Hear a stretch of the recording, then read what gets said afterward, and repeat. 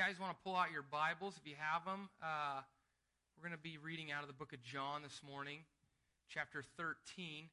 If you don't, they'll have it on the screen, but I didn't intentionally skip forward in John, but seeing as we did, maybe we'll, if Rory takes where I leave off, maybe we'll be done before the end of next year. So I think maybe he's listening. So that was for him. So, you guys, just a little, we'll pick back up where we were last week, but just a little background on where we are in the gospel here. It's time for Jesus, the time is coming near for Jesus to be crucified. So he's had his Last Supper, and he's washed the disciples' feet. Jesus then proceeds to inform the disciples that one of them would betray him. After that disciple being Judas, after Judas leaves to betray Jesus, he tells the disciples that where he is going, they cannot come. And then we pick up in verse 34, and it says, "A new commandment I give to you, that you love one another, just as I have loved you. You also are to love one another. By this, all people will know that you are my disciples, if you have love for one another."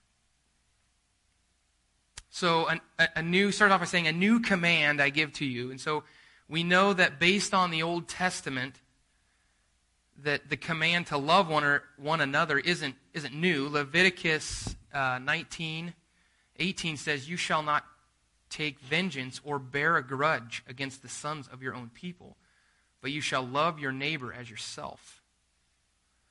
So if the command to love people isn't new, what's the deal here? And so when Jesus says, "A new command I give to you, that you love one another, just as I have loved you," the word "new" here speaks of a freshness, rather than like a fresh perspective, rather than something new, like I've never seen this before. So the command is fresh and new because now we have Jesus as the example of how to love one another. So before we have love your neighbor, and now we have love your neighbor like Jesus loves your neighbor.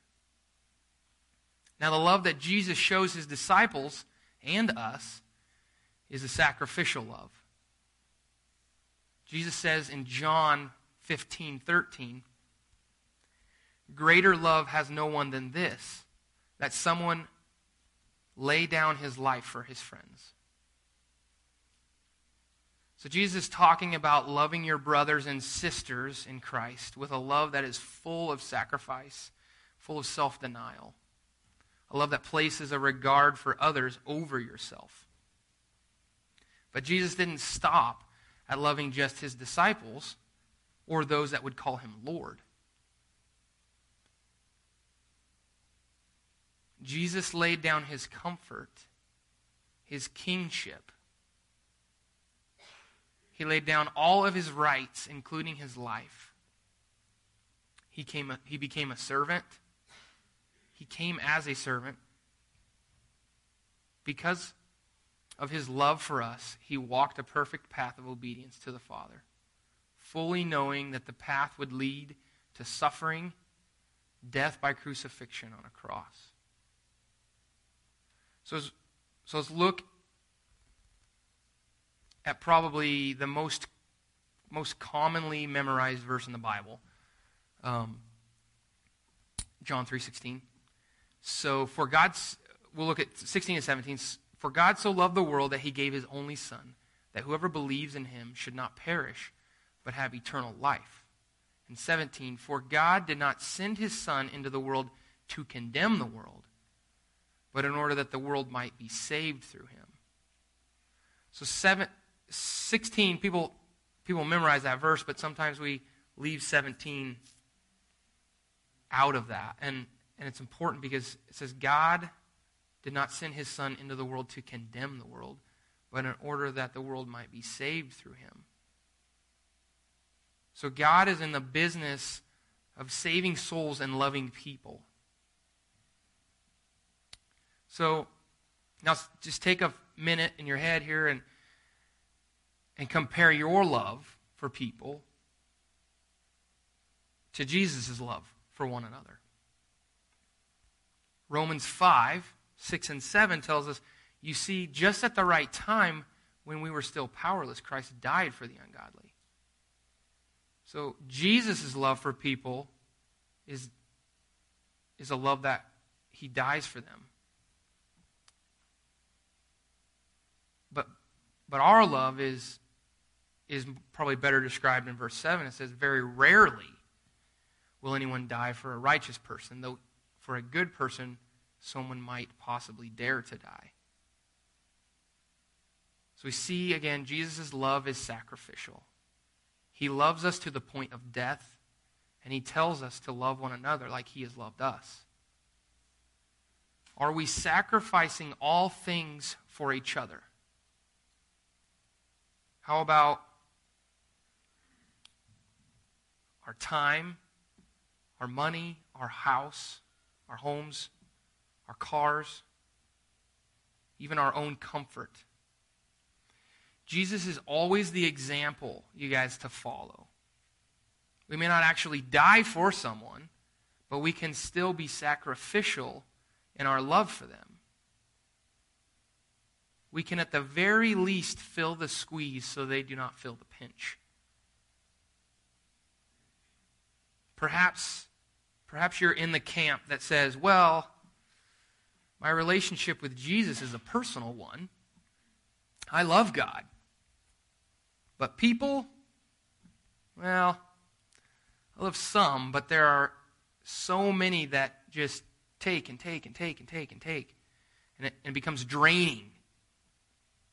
But Jesus tells us in Luke chapter 6, verse 32 through 36, if you love those who love you, what benefit is that to you? For even sinners love those who love them.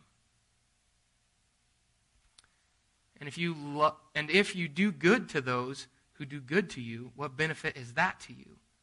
For even sinners do the same. And if you lend to those from whom you expect to receive, what credit is that to you? Even sinners lend to sinners to get back the same amount. But love your enemies and do good and lend, expecting nothing in return.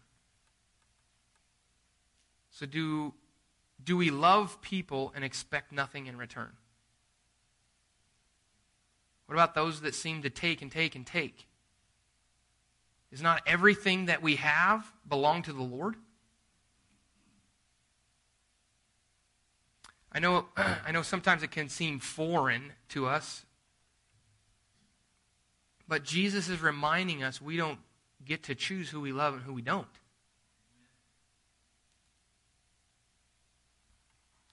We love those that Jesus puts before us. He didn't die for some of us and not for others. 1 Timothy chapter 2, verses 4 through 6 tells us God desires all people to be saved and to come to the knowledge of the truth. For there's one God, and there's one mediator between God and men, the man Jesus Christ, who gave himself as a ransom for all. Are we showing partiality in our love for people? James chapter 2 tells us we walk in sin if we show partiality. Genesis chapter 1, verse 27.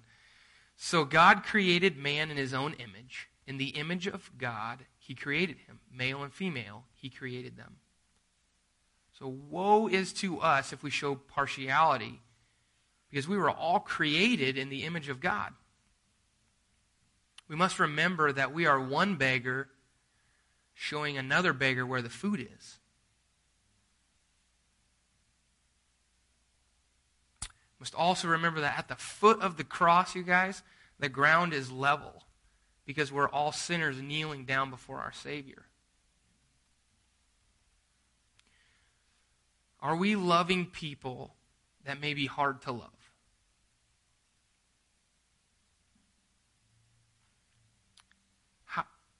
where did we learn to love? How do we love, and where did we learn it from? 1 John tells us, chapter 4, verse 19, we love because he first loved us. Romans 5:8 says, but God shows his love for us in that while we were still sinners, Christ died for us. So we can learn to love by looking at God's love for us. And likewise, we love people because God first loved people. God shows us how much he loves us by sending his Son to die for us. That is God's grace to us. We don't deserve it, yet he gives it to us. Does your love for one another extend grace to other people as well? Matthew 18, verse 21 says, then Peter came up and said to him, Lord, how often will my brother sin against me and I forgive him? As many as 7 times? Jesus said to him, I do not say to you 7 times, but 77 times. So Jesus isn't saying that you literally forgive somebody 77 times, and on 78 you're free to just do kind of whatever you want. If those rules applied to us from Jesus, we'd be doomed after the first day. We've been forgiven much. Shouldn't we too forgive much? What grudges are we holding on to that hinder us from loving people like Jesus loves people? So, think about this. Jesus knows that Judas is going to betray him. Yet, he still washes his feet.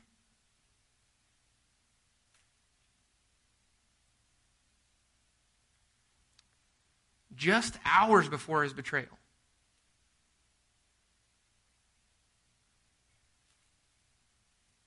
So look through that lens for a minute. What does your forgiveness look like? Do you harbor hate or frustration for your neighbor? Ephesians 4:32 says, be kind to one another, tender-hearted, forgiving one another, as God in Christ forgave you. Your love for God is on display through your forgiveness. The world is watching us. Verse 35 in our text says, by this, all people will know that you are my disciple if you have love for one another.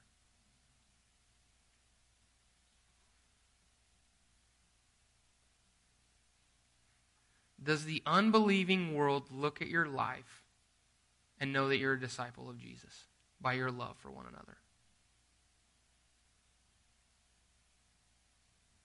Does the unbelieving world look at our lives and know that we are disciples of Jesus by our love for one another?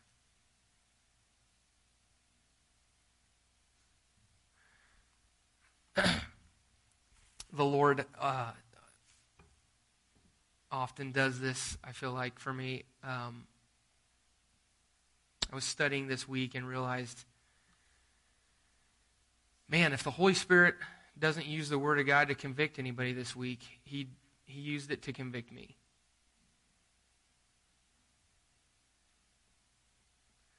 Verse 35 is talking about our love for a love for one another that 1 Corinthians describes, chapter 13 describes as patient and kind, a love that does not envy or boast.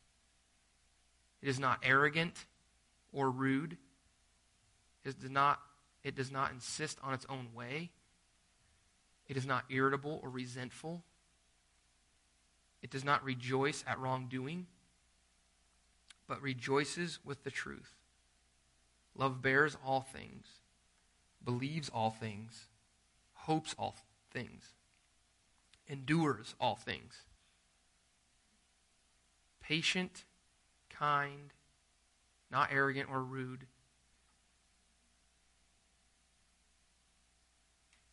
Not insisting on its own way, not irritable. I'm not sure that those would be the words Lauren would use to describe me at home sometimes.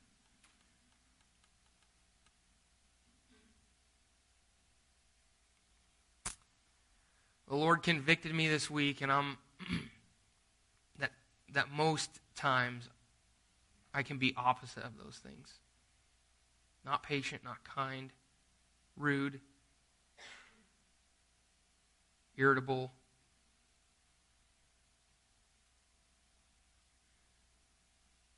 I need Jesus.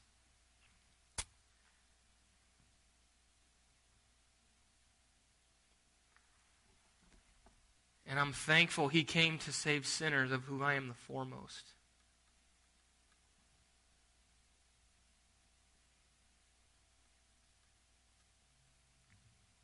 We live in some interesting times. As always, the world needs the love of Jesus. If you go onto any social media platform, it's just absolute chaos.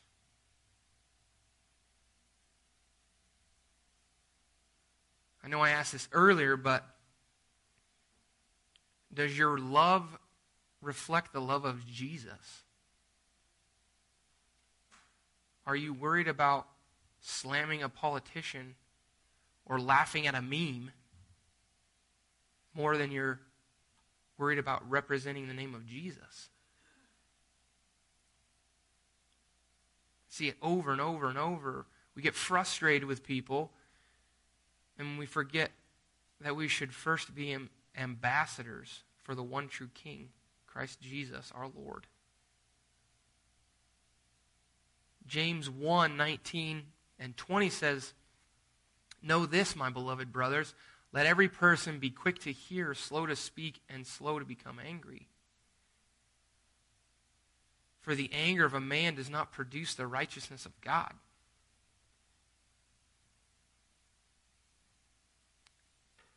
We cannot profess to love God and not love people.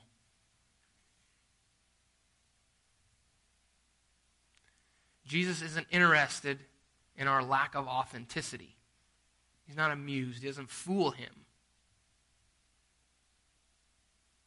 We are called to be salt and light in a dark and tasteless world.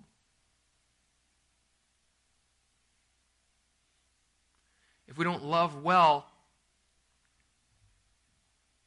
we won't do anything for the kingdom of God well. In fact, no matter what we do, if we don't do it in love that is modeled after Christ, 1 Corinthians chapter 13 says we're nothing.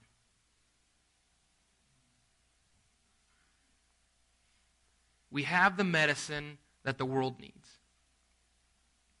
We must be dripping with humility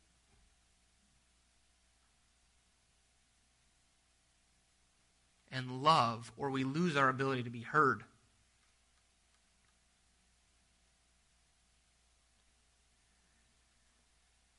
People may not like what we have to say. They may be offended to hear that they need a Savior, that they aren't good enough on their own.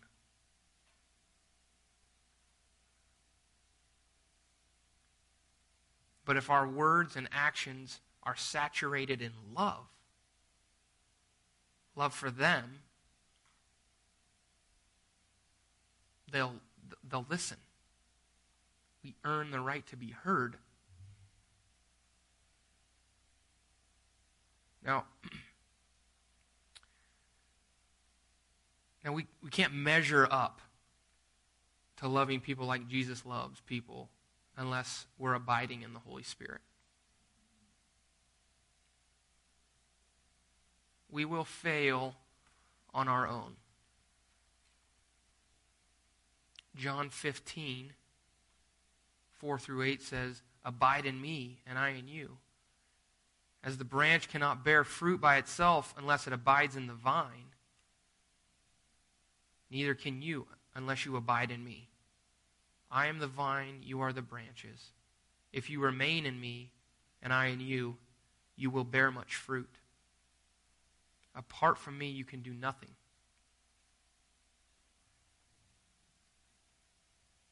If you do not remain in me, you are like a branch that is thrown away and withers. Such branches are picked up and thrown into the fire and burned. If you remain in me, and my words remain in you, ask whatever you wish, and it will be done for you. This is to my Father's glory, that you bear much fruit, showing yourselves to be my disciples. These are Jesus' words to us. Jesus is our source of life. Without him, we are destined to be thrown into the fire and burned. If we remain in him, we can ask the Father to empower us by the Holy Spirit to love people and to show the world we are his disciples, and he is faithful to give increase. The Holy Spirit will help us love people in a way that they will want what we have. The power that will live in us is the same power that rose Jesus from the grave.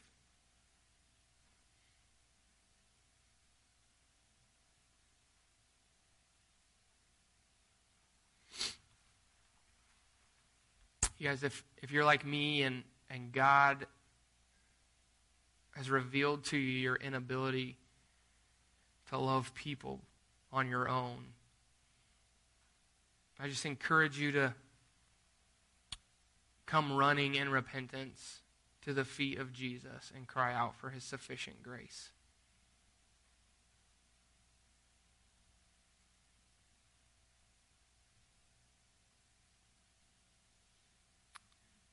He is faithful to answer the door when we knock. When we seek him, he finds us.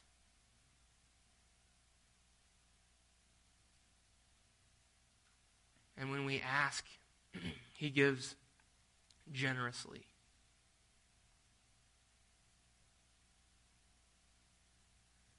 I'm gonna close in a song today that I love it around Christmas time especially. It's Cloverton's Hallelujah. It's a Christmas Hallelujah. And you guys, it walks through the birth of a Savior all the way to the death on a cross.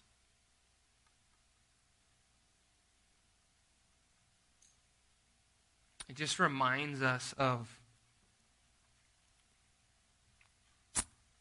God's graciousness to us, of his love for us.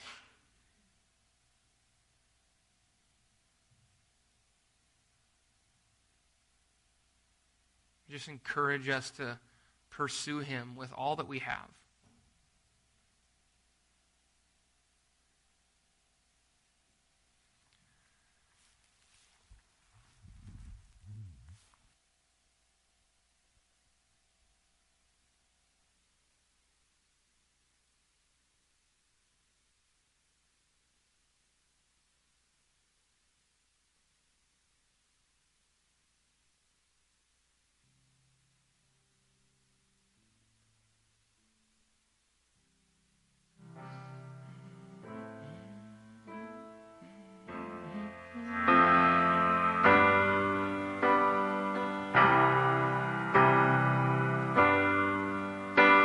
I've heard about this baby boy who's come to earth to bring us joy, and I just want to sing this song to you.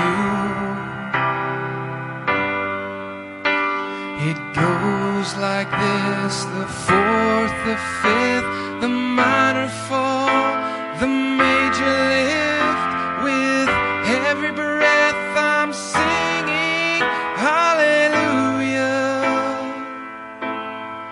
hallelujah, hallelujah,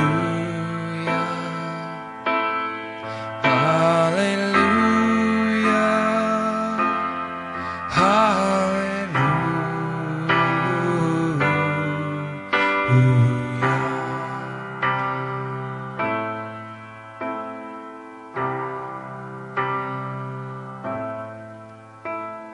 phrase, hallelujah, the word hallelujah, means praise be to God.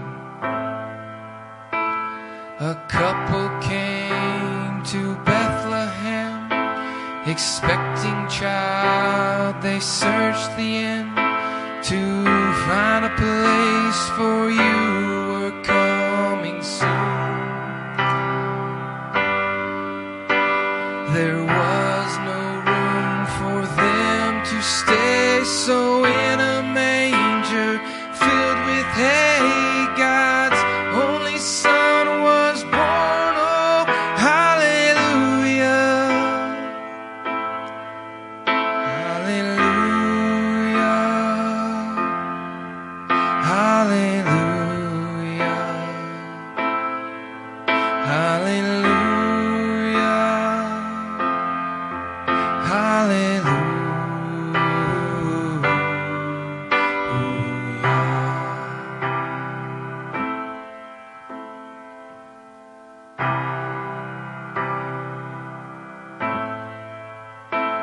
The shepherds left their flocks by night to see this baby wrapped in light. A host of angels led them all to you. It was just as the angels said, you'll find him in a manger bed, Emmanuel and Savior. Hallelujah, hallelujah, hallelujah, hallelujah, hallelujah.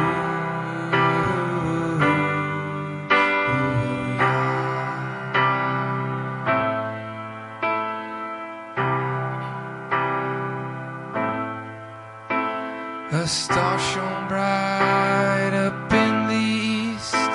To Bethlehem the wise men three came many miles and journeyed long for you.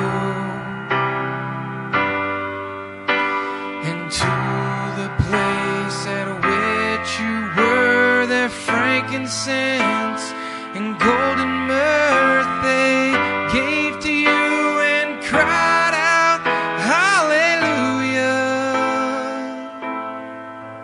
hallelujah,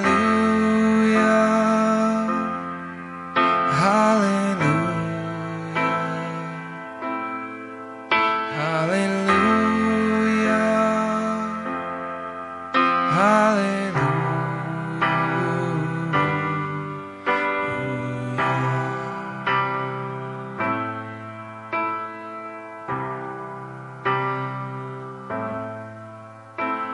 I know you came to rescue me. This baby boy would grow to be a man who'd one day die for me and you. My sins would drive the nails in you. That rugged cross was my cross too. Still, every breath you drew,